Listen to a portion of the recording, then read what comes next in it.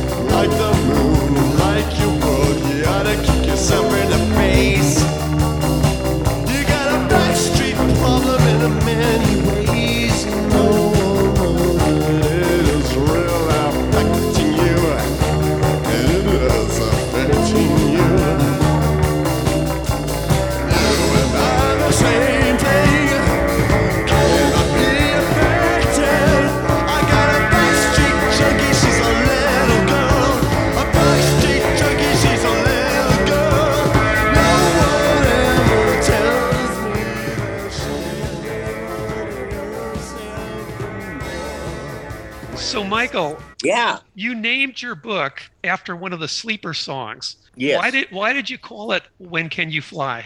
Well, I thought it was kind of ironic the way my life has been. You know, I've been so close to being in projects that were about to explode and become over the top successful, more successful than I could even imagine. Right. But it never happened.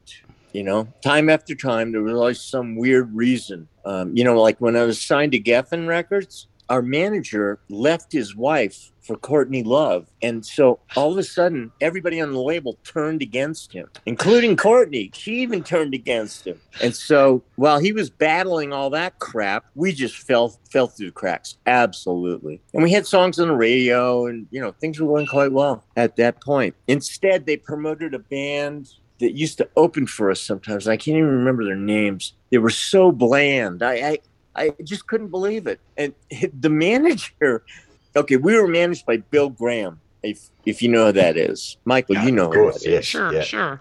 Okay. And so we were managed by Bill Graham. And I had this kind of junior manager who didn't really know a lot about the music business. And so once I got signed up with Bill Graham, I was able to use their offices, to go in and try to conduct some business. And so I started arranging for endorsements from all these companies whose products I wanted to use, like there was this cable company called MIT Cables, and their cables were like $125 each. But I called them up and they looked us up. We sent them, Bill Graham would send them a promo like a good management agency should do. And when they listened to the songs on the radio, everybody's like, oh, I've heard that song. yeah, let's let's do something with them. So it was because of the success on the radio that I was able to parlay all these endorsements, right?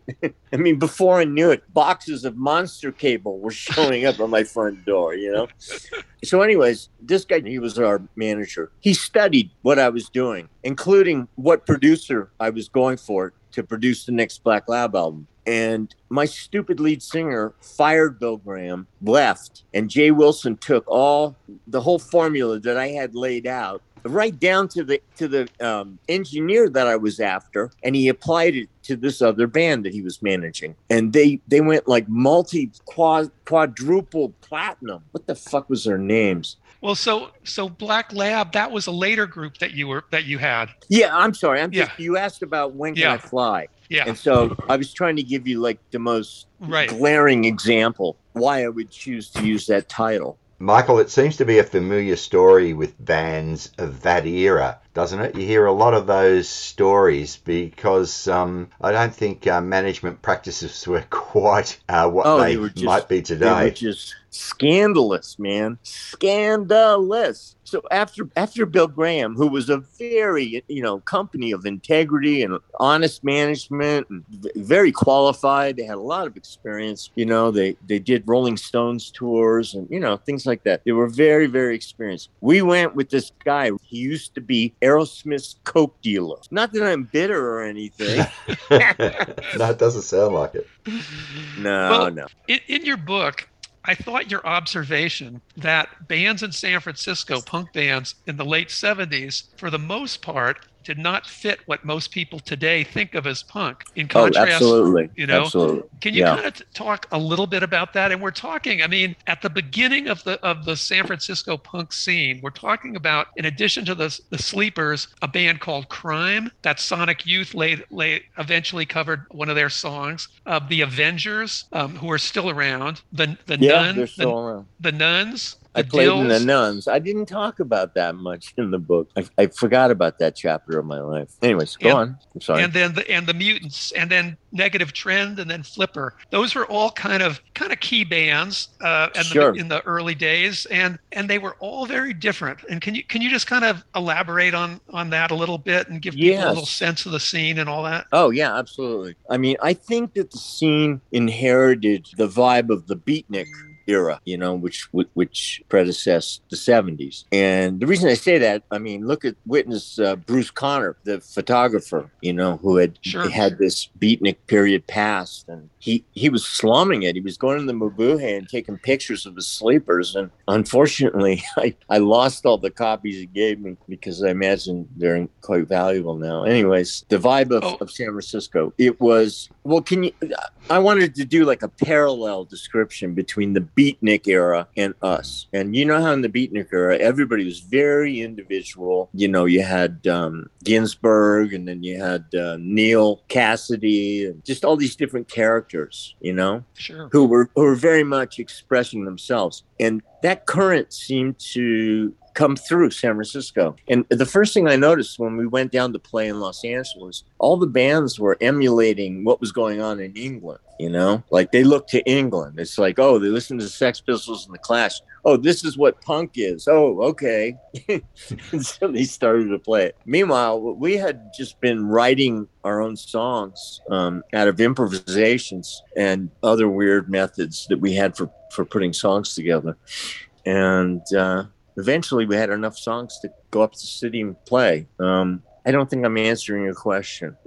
Well, okay. So when you got up to San Francisco, you started playing at the Mabuhay Gardens, which was basically the first place where punk rock bands could play in San Francisco was the Mabuhay Gardens. Yes. And that's where all these bands. That's where all these bands. Yeah. And then the way that Dirk Dirksen, right, who was the impresario of the whole gig, Dirk had this method for booking the bands where one day out of the month he would serve up, because the Mabuhay had a kitchen. I don't know if you knew that. And he would serve up big bowls of chow mein and cans of Budweiser.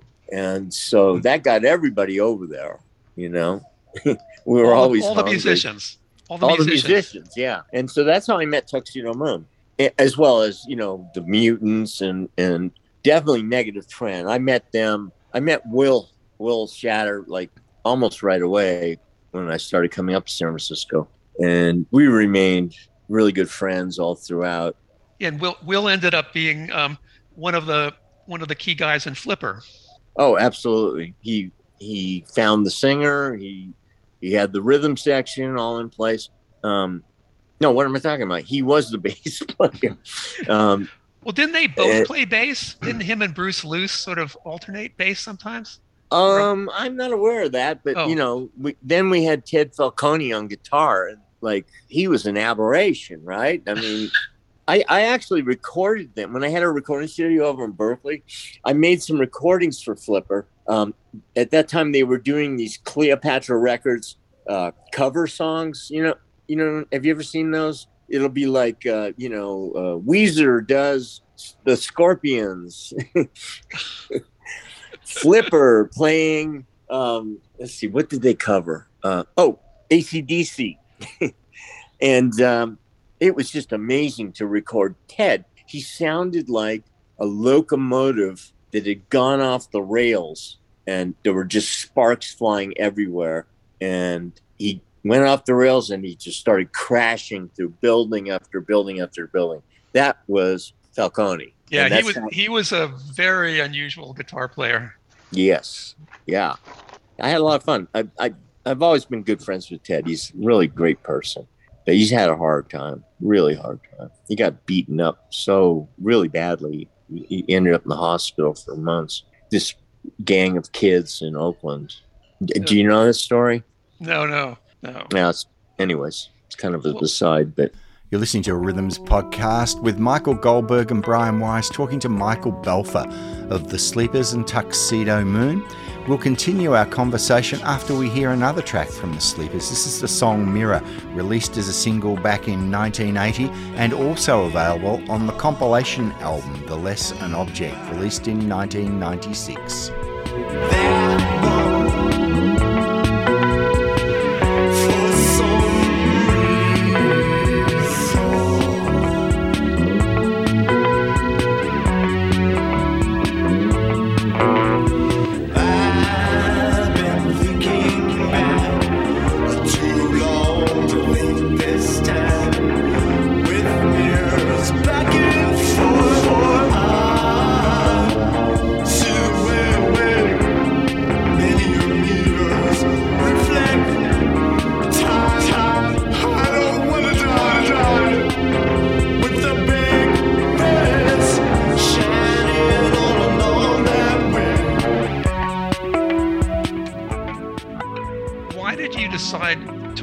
Write a memoir about your music years?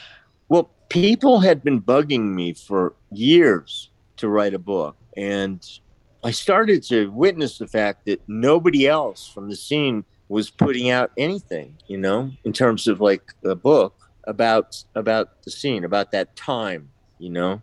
I've gotten calls from friends who I haven't heard from in over 20 years thanking me for describing the scene and everything that went on in it really well, and for bringing in the right characters into my book. And we're talking about like 77, 78, 79, 80, that period. 81. Yeah. And then it was over. Hey, Michael, in that mid-70 period, I was actually living in London, sort of when the whole punk thing happened there. Oh, wow. Okay. And, of course, Malcolm McLaren went to New York and saw what was going on there and in the sort of the mid-70s. And I always thought of those New York bands that were there, that they were a hell of a lot more musical than the musicians they inspired in London and in England. Was that the same in San Francisco? Was it?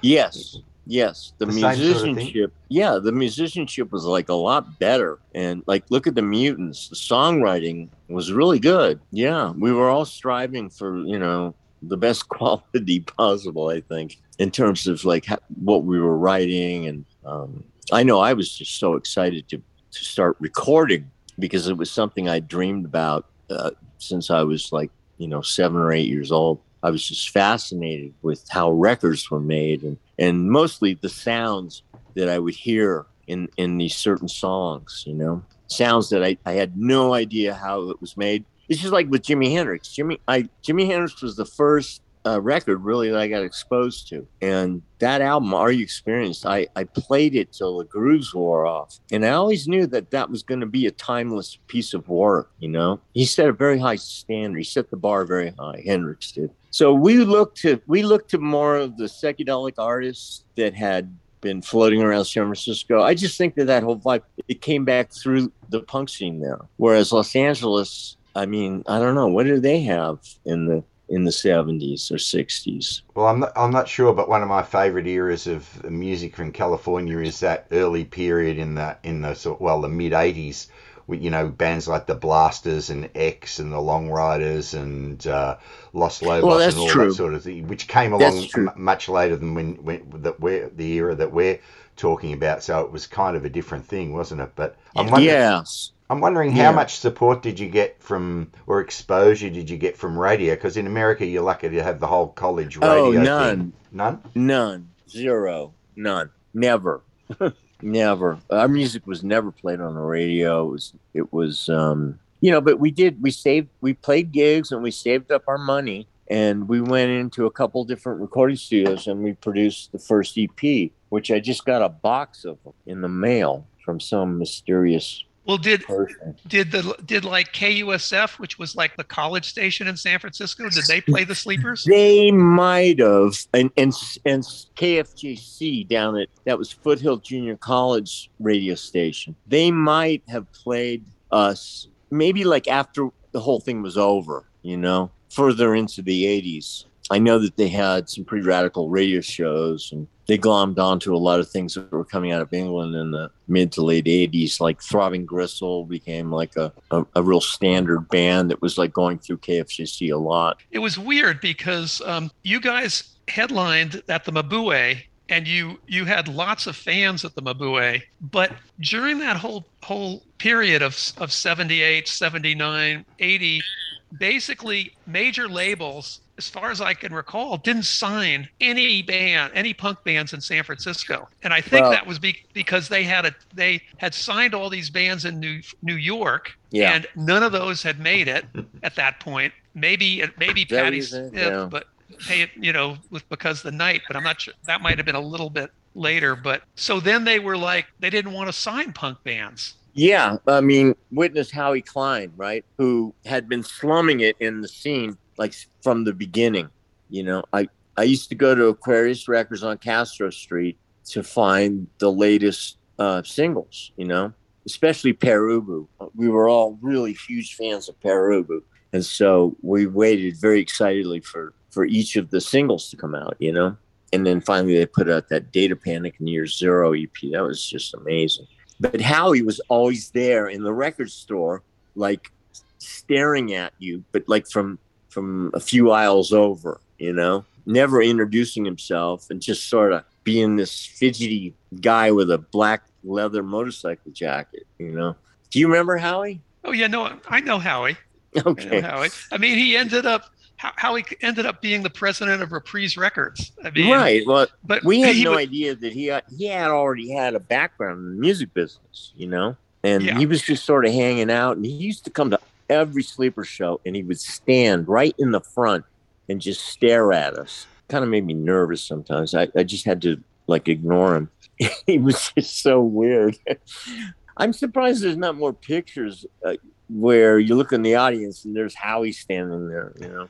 But he was always a really big fan of Sleepers. And then he started that label, 415 Records, in which he proceeded to sign all the bands that had nothing to do with the scene and kind of make it out like 415 Records was like a San Francisco scene record label, right? Well, he did put out they put out a Nuns record. Oh, he did? Yeah. He put out a Mutant single. I mean, he put out some stuff, but he was, you know, he was looking to have commercial records. And, so I mean, he was looking more to like, what was her name? That girl? Oh yeah, like Romeo Void. They put out Romeo Void and had a big hit with Never Say Never. not just Romeo Void. Who was the other one? Pearl Harbor. Yes, Pearl Harbor and the Explosions. And those were all like ringers, like the Stench Brothers. You know, those guys were like studio musicians. I'd never seen them once at the Mabuhay. They didn't come out of that scene at all. And who was the other band we just said? Romeo Void. Romeo Void. Romeo Void. I used to work with Romeo Void, and the guitar player, Peter, would get these gigs producing other bands, and he really didn't know what he was doing. And so he invited me to come along. And did you ever get to meet Tom Mallon? Yes. I met him once or twice. Yeah. The engineer. Yeah. So that's where we were doing all of our recording and producing of other bands. And then, of course, Ben Bossy joined the Sleepers, you know, in the end, in the final iteration of the band. Hey, Michael, you said that it kind of all ended in the early 80s. What led to that? What led to what? I'm sorry? The end of the whole punk scene there that you said ended in the sort of 1981 or just after that. Well, honestly, I think what it was is that meth came in really strong around 81. I mean, it was still around in the 70s, but something exploded. And then there were all these bands that came out of the vats. Do you remember that, Michael? Yes, there was this American can company, huge industrial building warehouse in South San Francisco, and all these punk bands, like later generation punk bands, like a band called Millions of Dead Cops, MDC, and MDC, and others. Right? Exactly. I was going to cite MDC as an example of like what happened in 81, MDC, and then that foreshadowed a whole scene of like what they called hardcore, right? Yes. And I couldn't stand it. And so that's when I started going to New York and back to Toronto and then finally ended up in Brussels in 1983. Yeah. And then, you know, the other thing that happened was, I mean, these bands they'd had a certain level of success, but then they couldn't go beyond that. And so there were strange barriers that were in place. You know, Bill Graham, going back to Bill Graham again, he was adamant that his booking deal would have nothing to do with the punk scene. He had this image in his head of a bunch of stupid teenagers who didn't know how to play their instruments, and they were just getting up there and yelling and making a lot of noise. That was Bill Graham's interpretation of the punk scene. And so he had instructed all of his minions. Do you remember Ken Friedman? Yeah. Friedman, you know, was booking Bill Waldorf, and then they started doing that stuff at the Cinema Theater on Martin Street. Do you remember that scene? Yeah. And I got to open for the Simple Minds and New Order at one of those shows. That was really great. That was the first time New Order ever came to the United States. It was right after Joy Division had, you know, broken up because of Ian Curtis had killed himself. And we were all excited for Joy Division to come to America. And Rough Trade had even printed up some posters because they had booked shows for them. And the Sleepers were getting on the bills. I was really excited about that, but it never, obviously he committed suicide and then that was it. It was over. Yeah. So it just reached, I mean, the Avengers broke up. I mean, the Nuns, I think, broke up or split up. Dissolved. I mean, you know, Alejandro started the True Believers. Remember that?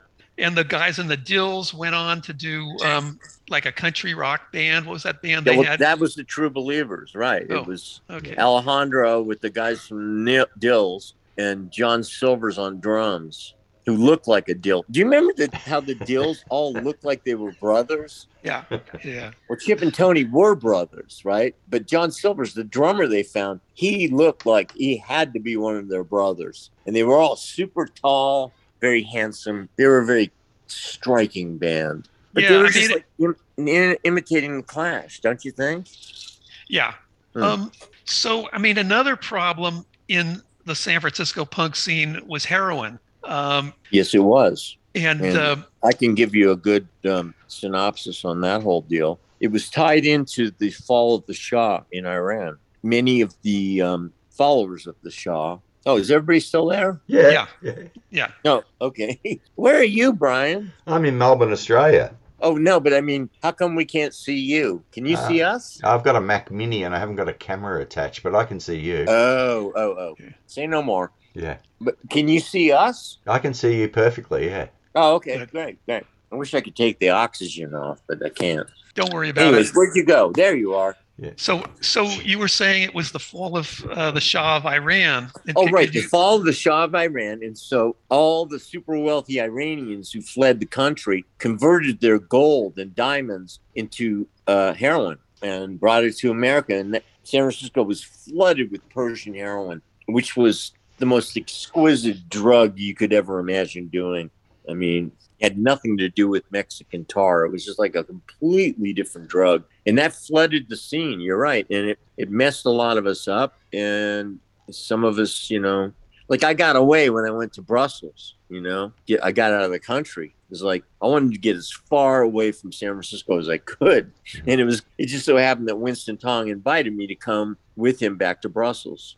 And Winston really talked it up, like how wonderful it was going to be and blah, blah, blah. And I was excited to go to Europe and work with them again. This was with Tuxedo Moon. Yeah, with Tuxedo Moon. I was in a really good state. And yeah, it was 1983. And it seemed like a great thing to do, to go to Europe and rejoin them. And so I got to do a really nice tour with them of all over France. And we would play at those Maison de Culture, cultural centers, like in every town around France. They all have one. Oh, wow. And so they booked Tuxedo Moon almost like a theatrical show, if you will, because Winston Tong was doing stuff with his puppets. And he had this whole Frankie and Johnny thing that he did. I mean, Tuxedo Moon were a very experimental band, wouldn't you say? Yeah, I liked what they were doing by the time they got to Europe. And especially the violin player, Blaine Renninger. And Blaine and I we always hit it off. Yeah, I don't want to say anything disparaging about the other guys. It was a great band to be in. And it was so much fun touring France. Every show we would play, the like mayor of the town would invite us back to his chateau usually for dinner. And we would go and have these like 10-hour long dinners in these chateaus, and they would feature all the regional foods of every part of France. Oh, can you imagine? And then finally I got to meet Jean-Pierre Tumel. You know who Sordide Sentimental was? I don't. No, I don't. Oh, okay. That was the first label put out Joy Division, I believe, before Factory Records. This guy, Jean-Pierre Tumel, he was actually an atomic scientist in France. He worked on like atomic energy plants. But in his spare time, he was a record collector. And so when we played Rouen, which is where he lives, he was so excited. And he somehow we got paired with the Virgin Prunes. Do you remember that band? Yeah. Yeah. And we played some really great shows in Vernon. And then Turmel took us kind of under his wing, and he took us home to make a big dinner for us. And while I was there, I was like looking around. He had his whole wall was vinyl. And I was just sort of glancing at it, and he came up to me and said, "I have every one of your records." I'm like, "What do you mean?" He goes, "The Sleepers. I love the Sleepers. I wanted to do a Sordide Sentimental with the Sleepers." And I was like, "Oh, you got to be kidding me, man. We love your label." Do you remember Joy Division put out Atmosphere backed with Dead Souls? And it came out in a magazine form, like a small pamphlet form. And this guy, Lulu Picasso, did the paintings of the covers. Wow. You never seen it? No, I never saw those. Wow. I mean, they were gorgeous. All the records that Sordide Sentimental made were gorgeous. And I think he continued, if he's still alive, he's probably continuing to release things once in a while. I had a Psychic TV CD that was on his label. Psychic TV, boy, there's an interesting project. Yeah, anyways, I'm sorry, I digress. A couple of other things. In your book, you said that you somehow ran into a vice president at one of the Disney record labels. Oh, yes. So Yeah.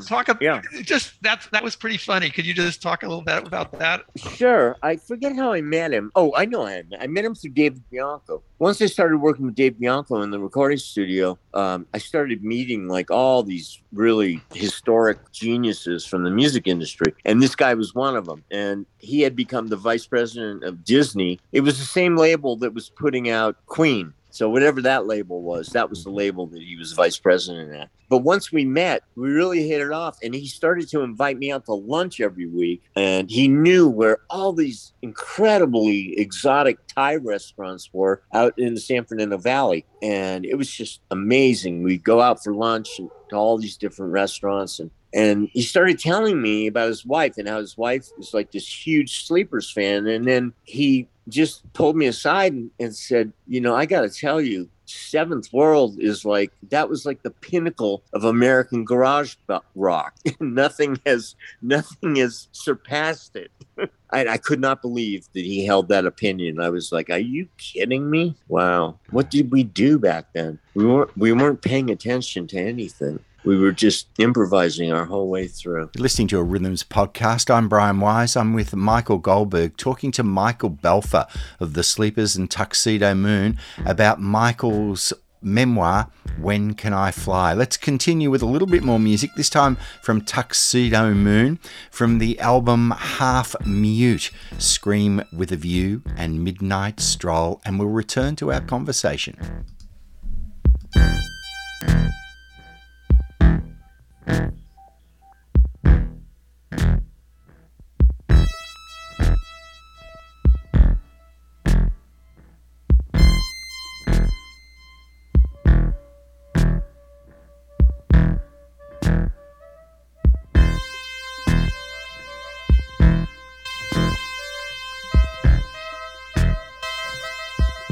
The Sleepers, didn't record a lot, but you did put out the 5 songs on EP, the Seventh World EP, and right.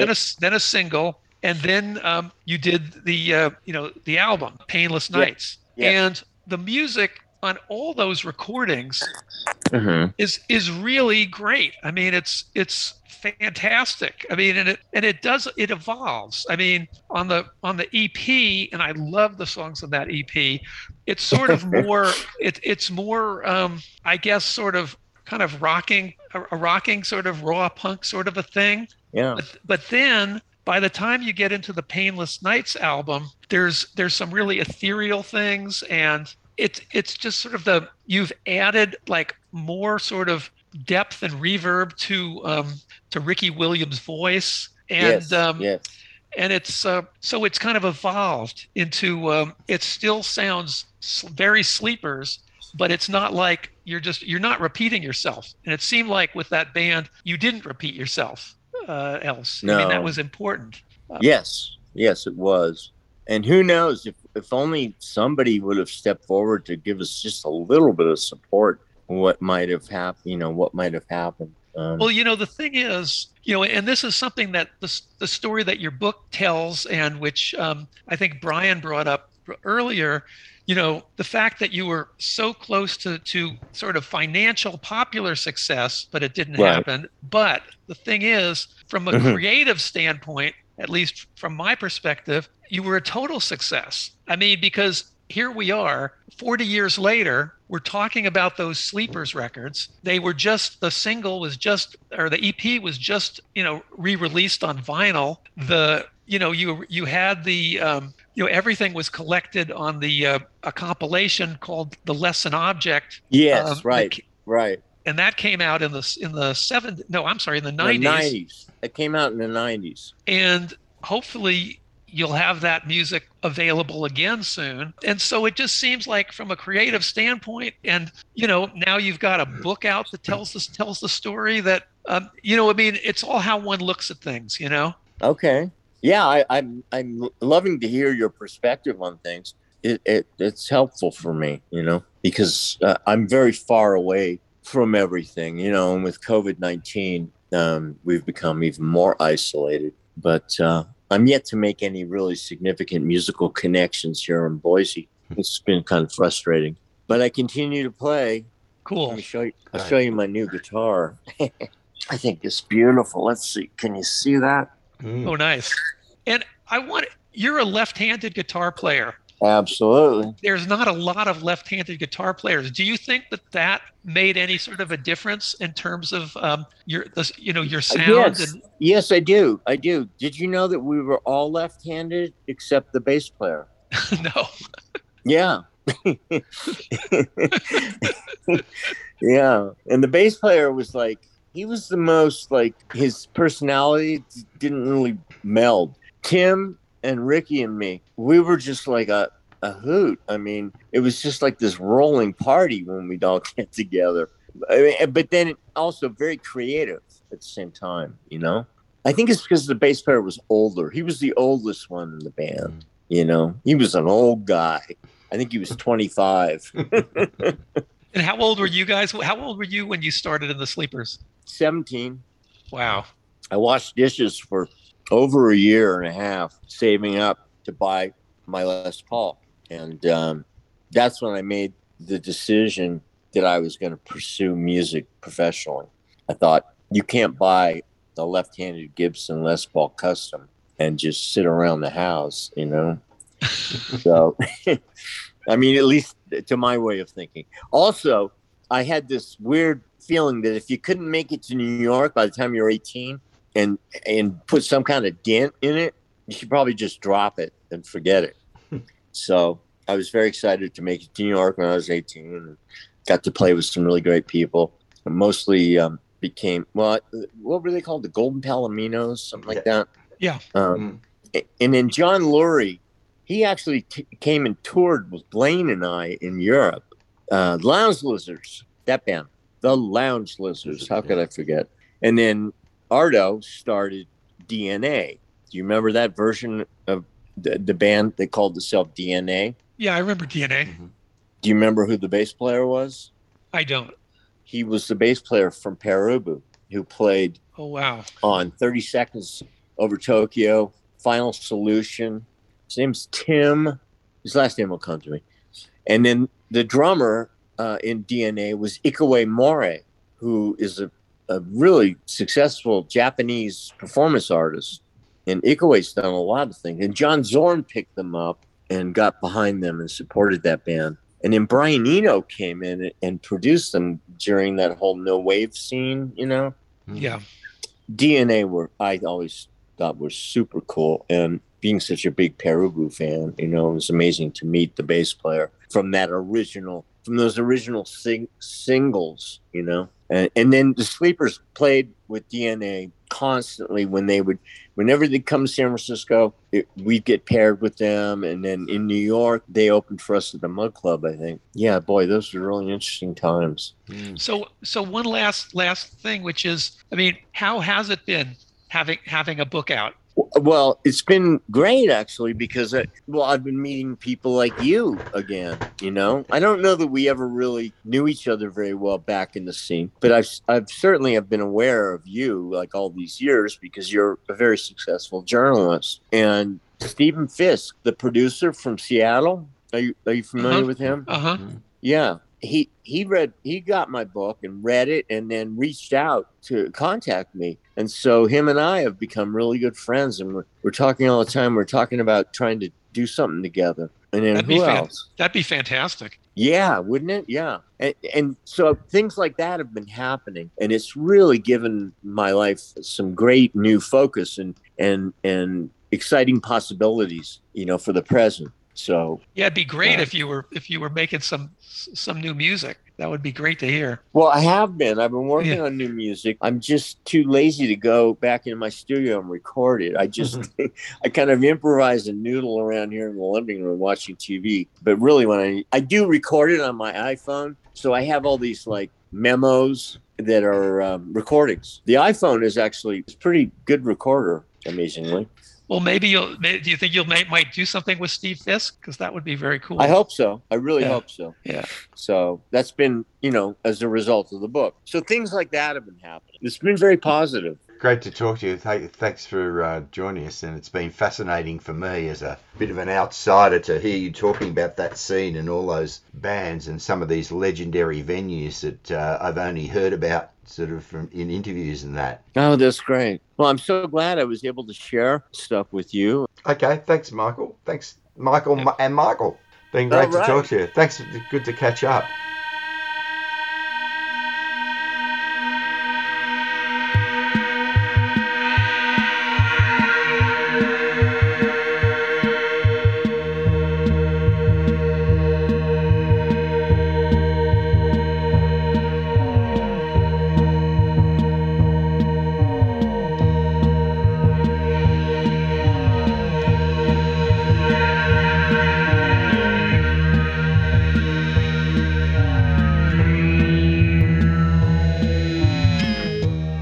Tune titled Everything You Want by Tuxedo Moon, released on the Pinheads on the Move album from 1987.